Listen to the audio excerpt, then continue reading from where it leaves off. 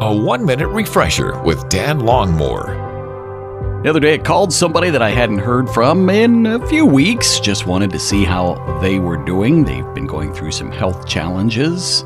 And you and I live in this time when so many people are facing difficulties, trials, and feeling isolated. One of the attributes of love is thinking of the needs of others before our own.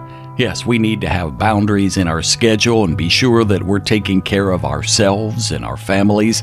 But sometimes we just need to, even when we don't feel like we have the time, reach out to others, help and assist.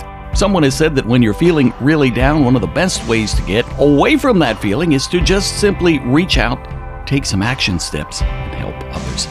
Think about the life of Jesus and how many times maybe he just wanted time for himself or to do something on his own, but he ministered to the people around him, sometimes even the crowds that followed him.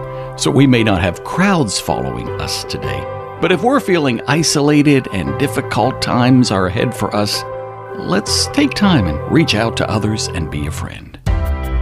Refresh and renew with Dan Longmore. Afternoons from 2 to 5 on WRGN.